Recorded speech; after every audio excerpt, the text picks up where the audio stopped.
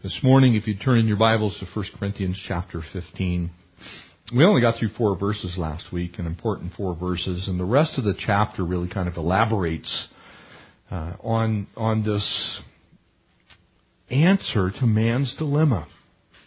And I want to encourage you, and I think it's hard. I don't know how many of you were affected by the shooting in Connecticut, but when I first saw it, I just started bawling. I mean, I can't fathom how anybody could do that to children. You know, I don't really get it for anybody, but the hope that we have is not the hope of this life. And as the Lord was ministering to me, as I was just praying for these families that have just had their hearts ripped out, I realized that the hope that we hope in is the hope of the resurrection. It's the fact that this life isn't the end of it. Because if it is, just as Paul is going to say in this passage, we are the most miserable of all people. Because if there's not something after this, then it really means that all that we get, all that there is whatever this life brings. And for us, sometimes it's not good stuff. Sometimes it's horrific. Sometimes it's pain. Sometimes it's anguish. It's things we don't understand. It's wars. It's rumors of wars. It's things going on in our world that we don't have answers for. And so this morning, last time we saw that we have this tremendous witness of the resurrected Christ. And now you might ask the question, well, what about me? What about us? What is it that happens? You know, you can go to your local Barnes & Noble. You know, pretty soon I think bookstores are going to maybe not even exist. I mean, it's kind of crazy how everything is becoming electronic. But for now, you can still go to a bookstore. And I happen to love books. I like the feel of the pages. I like turning the pages. I like reading a newspaper. I will not read the newspaper online. I'll read little, articles or whatever. But I like to feel the paper. You can go and pick up books in great number about what happens after death. 10 people you'll meet in heaven. 30 seconds in heaven.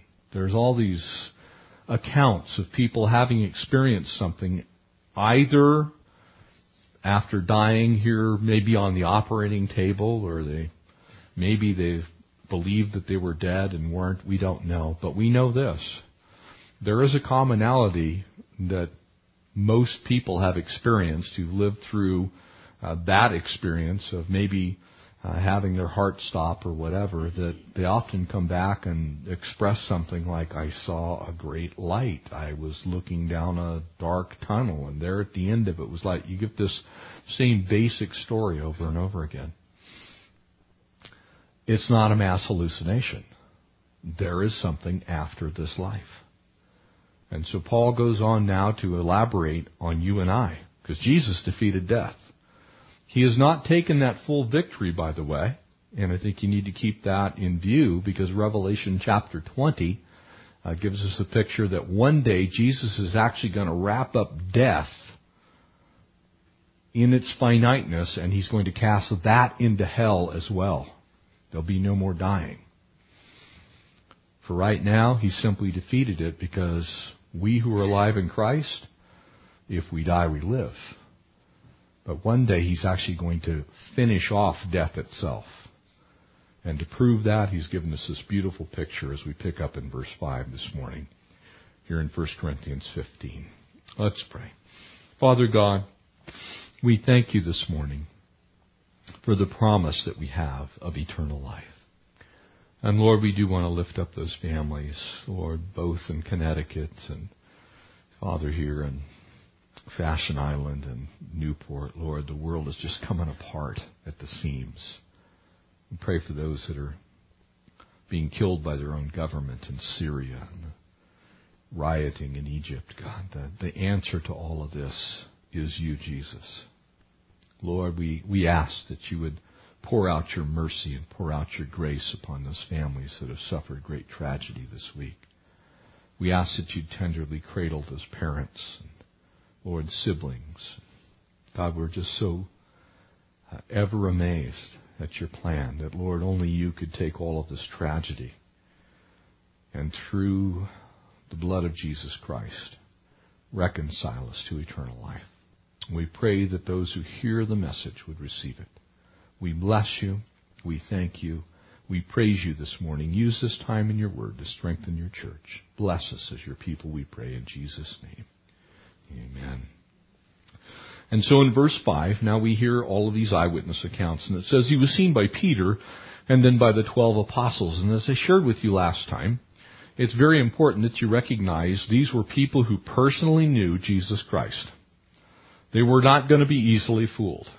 Secondarily, there were people who actually had a relationship with Jesus Christ. They didn't just know about him. It wasn't like you and I could say, well, we know, a movie star. We know them because we've seen them. These guys spent time with Jesus Christ. Most of them spent at least 3.5 years with Jesus Christ. They knew who Jesus was.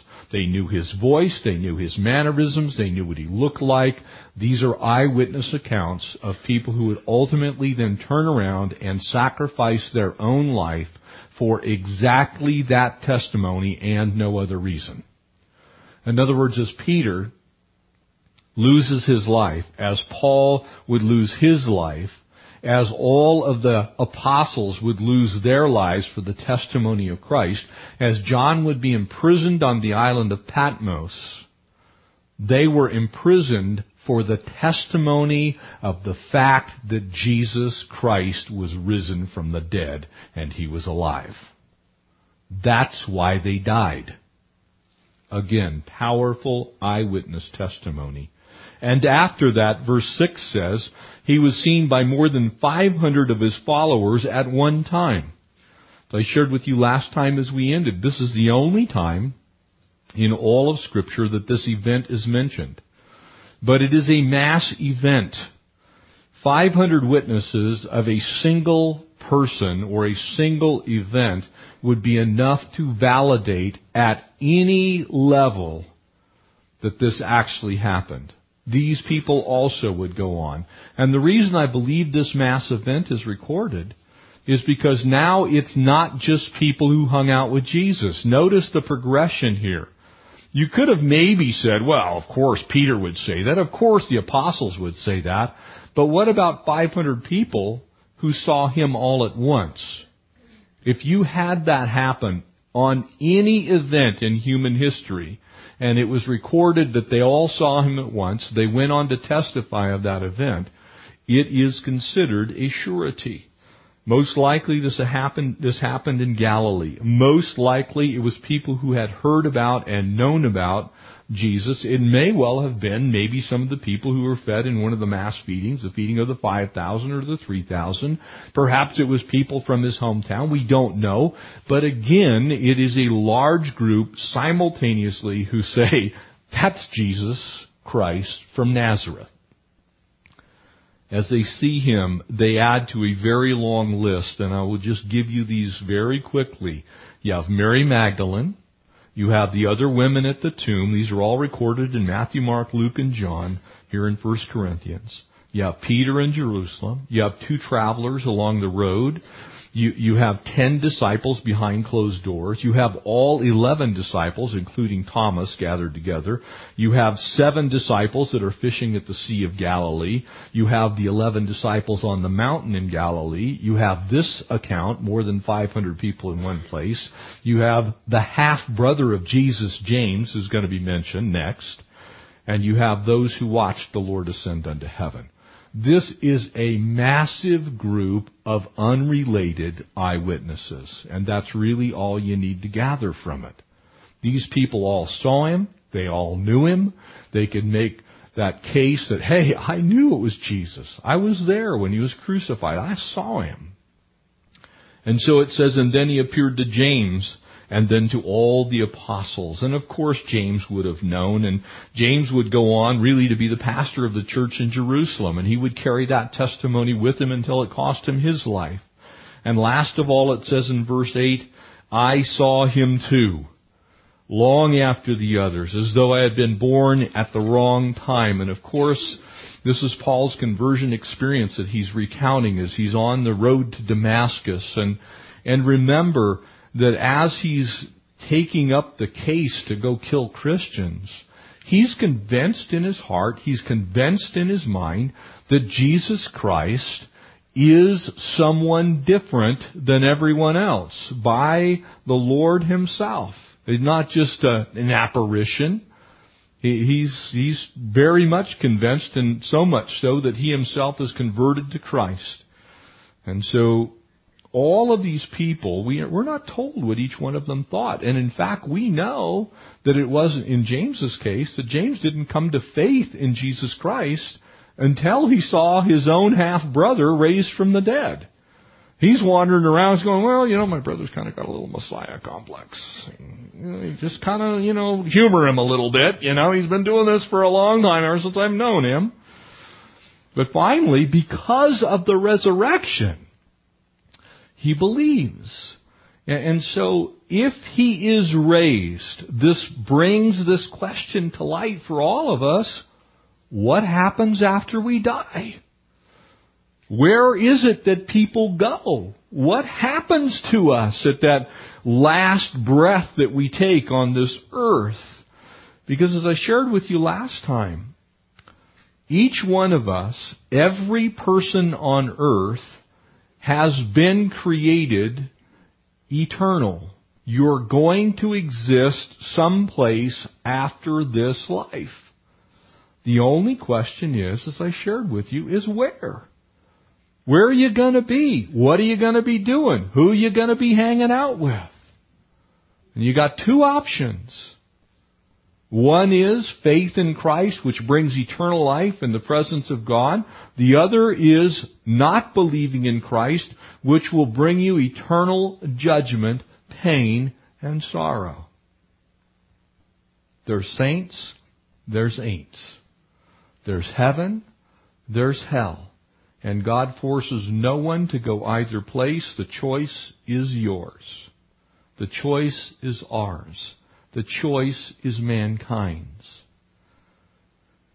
And so Paul goes on, and we're going to try and bite off a pretty good chunk of Scripture this morning. Verse 9, this is a very long chapter with a single focus. For I am the least of the apostles, and I do not even deserve to be called an apostle because I persecuted the church of God. Paul's just simply being honest. He's not so much self-deprecating. He is expounding on how marvelous the grace of God is. Isn't that awesome? Think about it for a second. You ever wondered about yourself? Maybe you consider yourself to be unworthy. You know what? Paul was about as unworthy of the grace of God as anybody could be. Amen?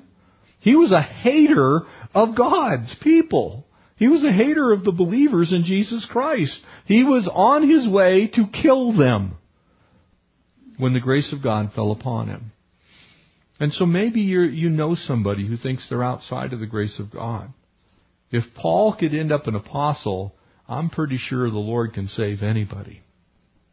If Paul could end up in the place that we find him in church history, then I'm pretty sure he can deal with your funky cousin or your weird aunt or maybe your parents or whoever that you're not sure. How can they possibly ever respond to the gospel message? Paul was on his way to murder Christians when Jesus Christ got a hold of them. That gives me great hope for those people that have hard hearts. And I would encourage you to hold on to that hope. All the apostles, I think of all of them, he was drawn from the deepest depths of sin so far as we can see. From what we know about Scripture, he's the guy that was rescued from the deepest pit. And as he goes on to live his life, he lives it with complete abandon to the cause of the gospel of grace. He's handed immense privilege and immense responsibility. And so when you think about yourself, maybe you're in that category, and I'm going to talk a little bit about this on Wednesday. Maybe you think you're insignificant. Maybe you think you don't matter. Maybe you think that God can't use you. It's not true. God can use anyone. When your heart is surrendered to the grace of God, He can use anyone. He can transform and renew and refresh and make us into something that is more than we could have possibly imagined. And so he goes on in verse 10. But by the grace of God, I am what I am. Amen? Anybody else have that as a life verse? By the grace of God, I am what I am. When I look back on my own life, and perhaps you do too, you look back and you say, man, God's grace. Oh, how it's sufficient. There is no substitute for it. There's nothing else that replaces the grace of God. By the grace of God, I am what I am. I wouldn't be here today were it not for God's grace. I wouldn't be here without the resurrected Christ. I'd still be dead in my trespasses and sins. And I believe with all my heart I would actually be dead awaiting judgment. Thank you, Jesus, for the blood of Christ. And His grace to me was not without effect. The grace of God is effectual. You ever wondered when you confront people and their issues of sin in their life why sometimes they don't respond to it? Because confrontation and acknowledgement rarely causes change. It's the grace of God that causes change. It's the love of God that causes change. It's the hope that we have in Christ that causes change. It's not just simply identifying the problem. A lot of people get caught up in identifying the problem. They go, oh, well, you've got this or you've got that. We have to show the answer. We have to give the cause that's able to save. And see, that's the grace of God. Paul understood that. It wasn't without effect. But I want you to notice his position previously. No, I worked harder than all of them, and yet not I, but the grace of God that was within me. See, Paul had to play a little catch-up. I kind of look at myself this way sometimes. You know, I spent some time wandering away from the Lord. I've been in ministry for a long time now, 2.5 decades. But I spent some time in my early 20s and into my early 30s where I was really not walking with the Lord. And I've kind of always felt like I needed to play some catch-up. Had to work a little harder than everybody else because I squandered some of God's time that He had ministered His grace to me. And I think that's how Paul kind of thought. You ever wondered why he had so much zeal for the Lord? I think he recognized from where he had come and how important that is that we recognize from where we have come. That we look back on our lives and not that we beat ourselves up. Please don't do that because it really doesn't accomplish anything. But that you recognize where you've come from. That the grace of God has worked in your life and all of a sudden here you are today and you're thankful and you work hard at being who God wants you to be. I always tell people that come and maybe they've got some problem. I said if you would work as hard at following God as you did in your sin, you'll be doing fine. You remember how much effort you used to put into your sin? Isn't it crazy how much time we would spend thinking about the things that we would do that are dishonoring to the Lord and investing our time and talent and treasure in those things? That's what Paul's saying. He's saying, you know what? I'm going to give God everything that I have now because He's given me everything I am. And he goes on.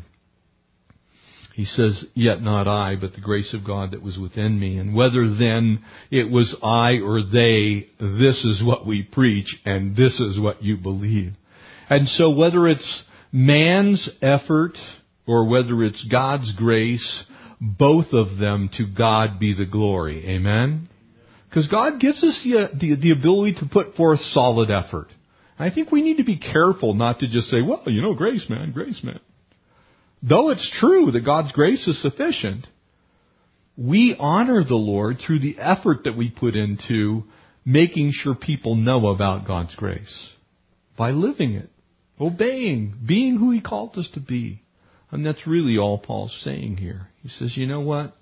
Just as he would write to Timothy, it's sure, it's worthy of full acceptance that the Lord came to save sinners, of who Paul said He was the chief or the foremost.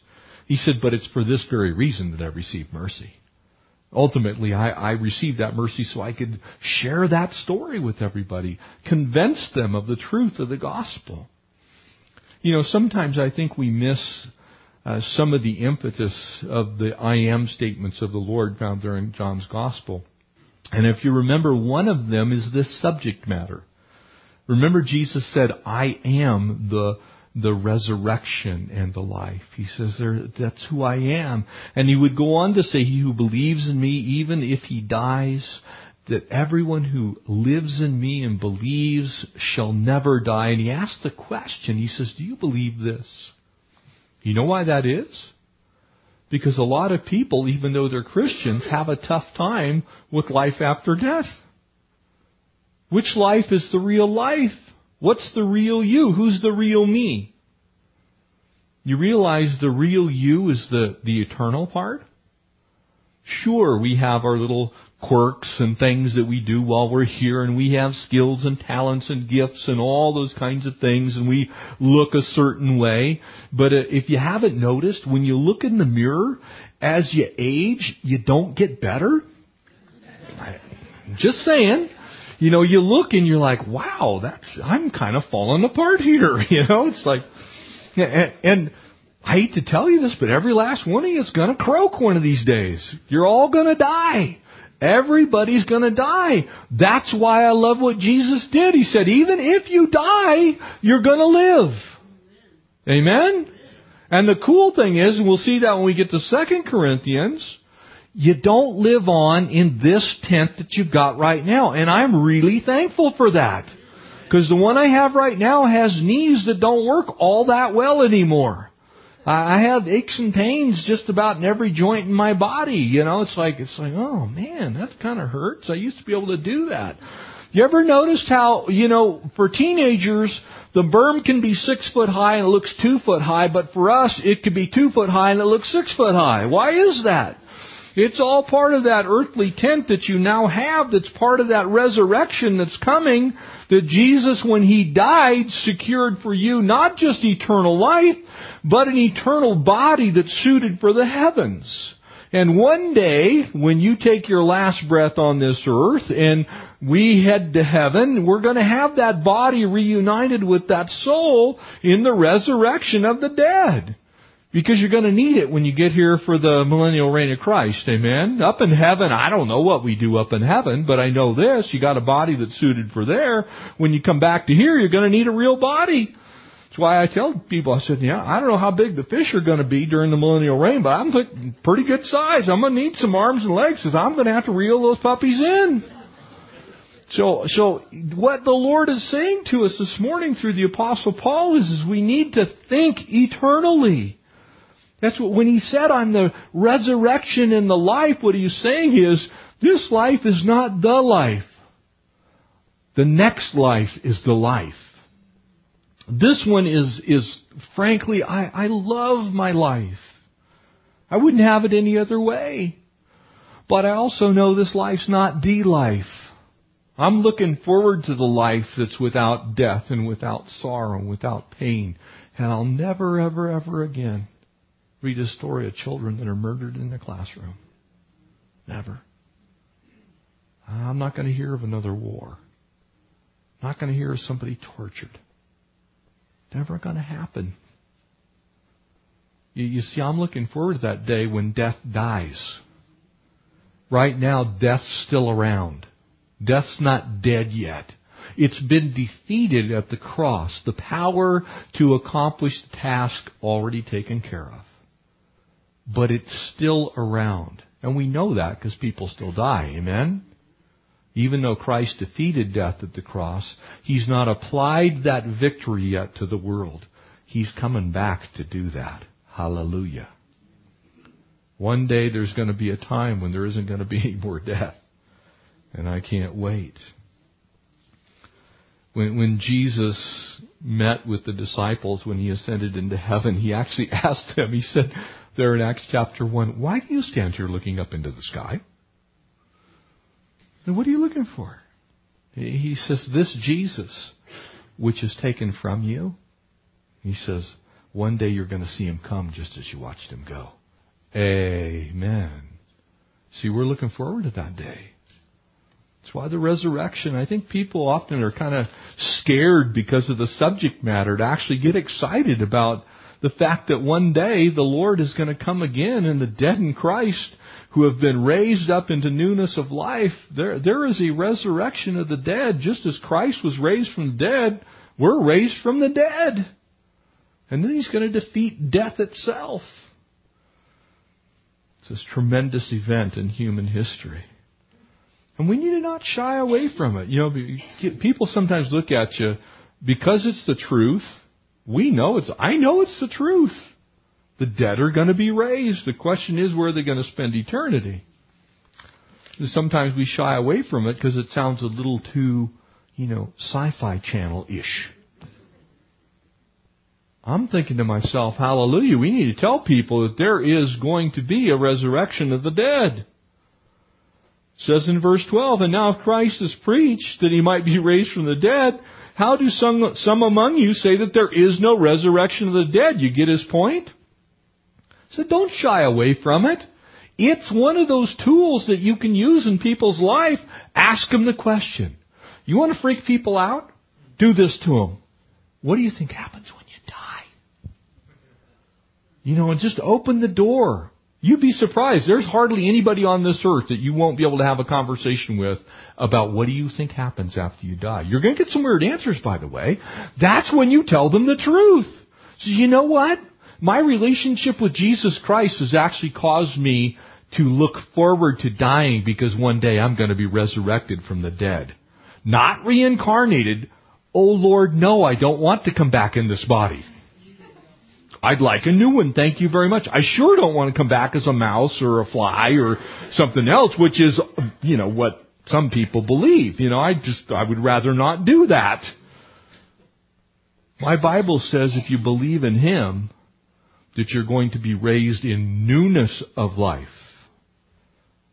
Not in this old wasted body, but in a new tent that's suited for the heavens.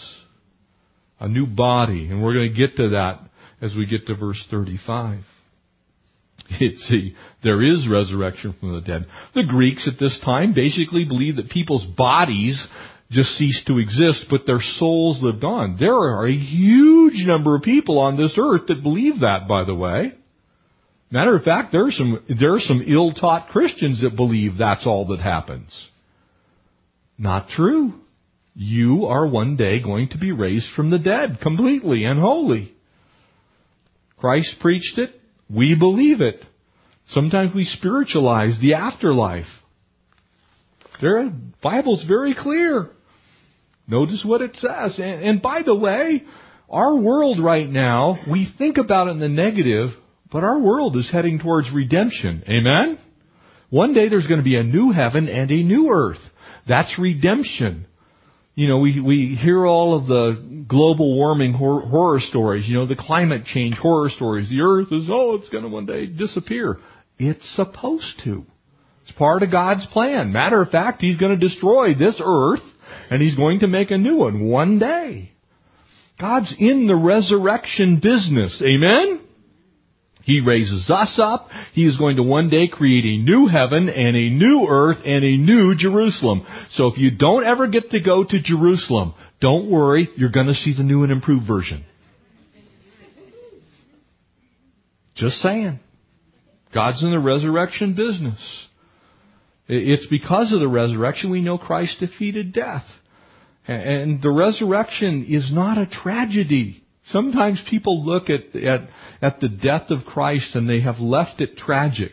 Was it a tragedy at the time? Yes.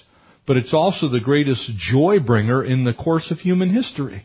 Because when Christ died, He was also raised, and because of that, you are one day going to be raised to newness of life. It's a joyous event. Make sure you don't miss that when you're talking to people. You don't have a dead Jesus, amen? That's why I have a little bit of a tough time, and I'm not here, I don't want to bag on anybody. But I have a tough time with people carrying a cross with Jesus still on it. He's not on it. He's at home in heaven, okay? He's not still out there paying the price for it. It's already been paid. He is not on the cross. Nothing else needs to be done. You don't need to pay your own way. He paid it for you. Very important distinction there. He's raised. and so shall you be. Verse 13, but if there's no resurrection of the dead, then Christ is not risen. If Christ is not risen, verse 14 says, then our preaching is empty and your faith is also empty.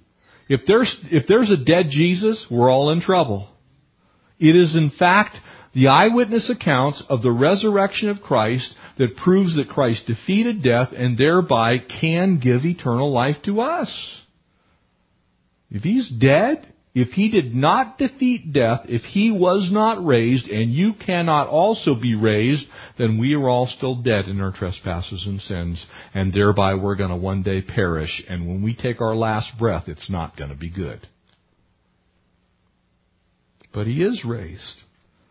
Yes, it says in verse 15, we are found false witnesses of God because we've testified of God that He raised up Christ for whom He did not raise up. He's saying, man, if you don't get this one thing right, then you don't have salvation in Christ Jesus. You can't miss this particular part. You can't bounce around it. You can't skip past it. You can't spiritualize it. The bodily resurrection of Christ is essential to your faith. Did you know that? A lot of Christians don't. The bodily resurrection of Christ is essential to your faith. Because if He's not raised, that means He died. It means you're not saved. For if in fact He did not rise from the dead, for if the dead do not rise, then Christ is not risen. And if Christ is not risen, verse 17 says, your faith is futile and you're still in your sins. He just simply states the plain truth. You got to get that part correct. Then he goes on, and it's interesting, and I want to wind this down this morning. Notice verse 18. Then also those who have fallen asleep in Christ have perished. You get the picture? Everything hangs on the resurrection of Christ with regard to eternal life. That means every other person who's ever died is also still dead. Now, my Jesus is alive. That babe in a manger is also my risen Lord. Amen? That child who was born, that son who was given, has given us eternal life. And that life is abundant according to the Gospels. He says in verse 19, if in this life only we have hope in Christ. He says, you know what? If all we've got is this life, we are in deep trouble. If all there is this little miserable existence, you work, maybe, if you're like me, you started working when you're 15, 16 years old. I've been working full time since I was 17 years old.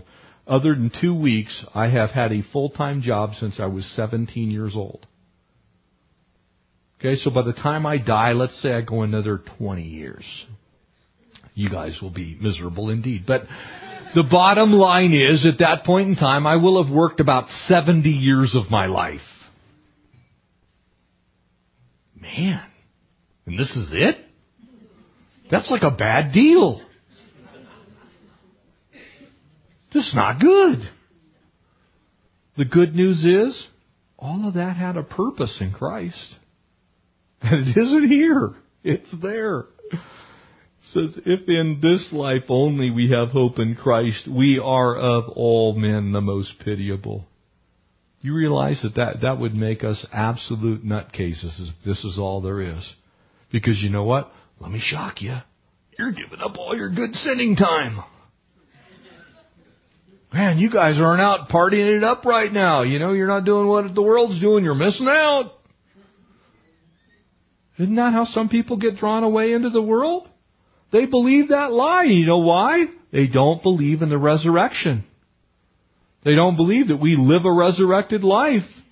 They believe they've received the grace of God, but they're not looking forward to the time after you take your last breath. They have actually spiritualized it to just be here and now, and that's why they're miserable. They're wandering around going, oh, I'm missing this and I'm missing that. Yeah, I'm missing lying in my own vomit in some party somewhere. You think about it for a second, what most people are thinking they're missing. I'm missing having my life ripped apart by divorce. I'm missing all these experiences. Thank God we're missing those experiences. Because you know what? I'm planning on enjoying the earth for 1,000 years during the millennial reign of Christ. Okay? I'm just telling you. I'm going to go places I haven't ever been. I've been a lot of places, but I'm going places I haven't ever been. And the cool thing is, it won't cost me anything. I will not have to work anymore. I'm going to be wandering around. I'm going on probably a 50-year fishing expedition. Just going after all the big fish. I am going to kayak and fish for marlin. I don't know. I don't know what I'm going to do, but I know it ain't this life that I'm looking forward to. Praise the Lord that we're not the most pitiable. This is obviously a negative question. It's rhetorical. It's like, no, I'm looking forward to the life after this one. Verse 20. But now Christ is risen from the dead, and He has become the first fruits of those who have fallen asleep. In other words, because He's raised, we have the same confidence that we ourselves one day will be raised. Praise the Lord. Amen? Think about it. Because we don't all get a fair shake on this earth, do we? Think about it for a second. Do you know anybody who maybe has a physical disability? Do you know people who live right now, this day, in pain, and they can do very little? Do you know people who are born with maybe without the mental capacity that everybody else has? Do you know people born in poverty that stay there their entire life? The great equalizer of all humankind is the resurrection of Christ. Because it takes what is unfair right here and now for 70, 80, maybe 90 years and transforms us into an eternal kingdom to where all is good. And whatever you gave up now, whatever you didn't have now, whatever was pain and suffering and sorrow, you were that child that was killed in the prime of your life. God makes all that right in eternity. He takes care of it all. And if He didn't do that, then one could say He's unfair and He's unjust. But He makes that available to all. He says, you know what? I've got a life that's better than the one that you're living. And it's going to last for all eternity. And that's the life I want you to have. And so He makes it available by grace. He said, but now Christ is risen from the dead, has become the first fruits of those who sleep. And for since by man came death, also by man came the resurrection of the dead. Jesus Christ was fully man, and He defeated death. And He became the first of the type of which we are the many, of those who will believe and thereby not die. And so even as all in Adam die, so all in Christ shall be made alive. And then he goes on, and we'll pick up this theme as we take the rest of the chapter next time as we gather together after Christmas. But to each one in his own order, Christ in the first fruits, afterward those who are at His coming. In other words, by the time the second coming of the Lord happens, every single person who has ever believed in Christ is going to be raised from the dead. Hallelujah. I can't wait. I sit there and think about the time that I've wasted in my life. I think about the unfairness of life. I think about the difficulties of life. I think about the pain, suffering, the wars. When I think about China, and I realize that a quarter of the world's population lives in that one nation, and a vast majority of them in intense poverty.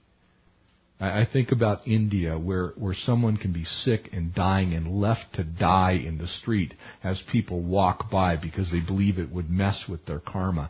There is only one thing that solves all those problems simultaneously, and that's the Lord coming again to raise us all in the newness of life. Rest in it. Trust in it. Believe in it. And if you haven't and you're here today, all it takes is the grace of God entering your life through believing in the name of the Lord Jesus Christ, because He was the first of that type. And He provided a way for each one of us because He said, I am, solely alone am I able to raise anyone from the dead who will believe in me. If that's you and you want to pray this morning after service, come up, let's pray. Let's square away your eternal destination today before you leave this place. Amen? Let's pray. Father, we thank You for Your goodness. Lord, for Your plan. which includes, Lord, one day a resurrected body. Lord, you've already given us new life in Christ for all who believe. And we know that, God, as we put our faith and hope and trust in Jesus, your Son, we know that we have life, and that life is eternal. Can't be taken from us. Lord, we know that the things that you have promised us are sure, and they're true, and they're yes and amen. And as surely, Jesus, as you ascended unto heaven, one day we also will ascend unto heaven. Lord, we take that last breath on this earth. We're going to take that next breath in the heavenlies. We love you. We praise you. We thank you. We ask all this in Jesus' name. Amen.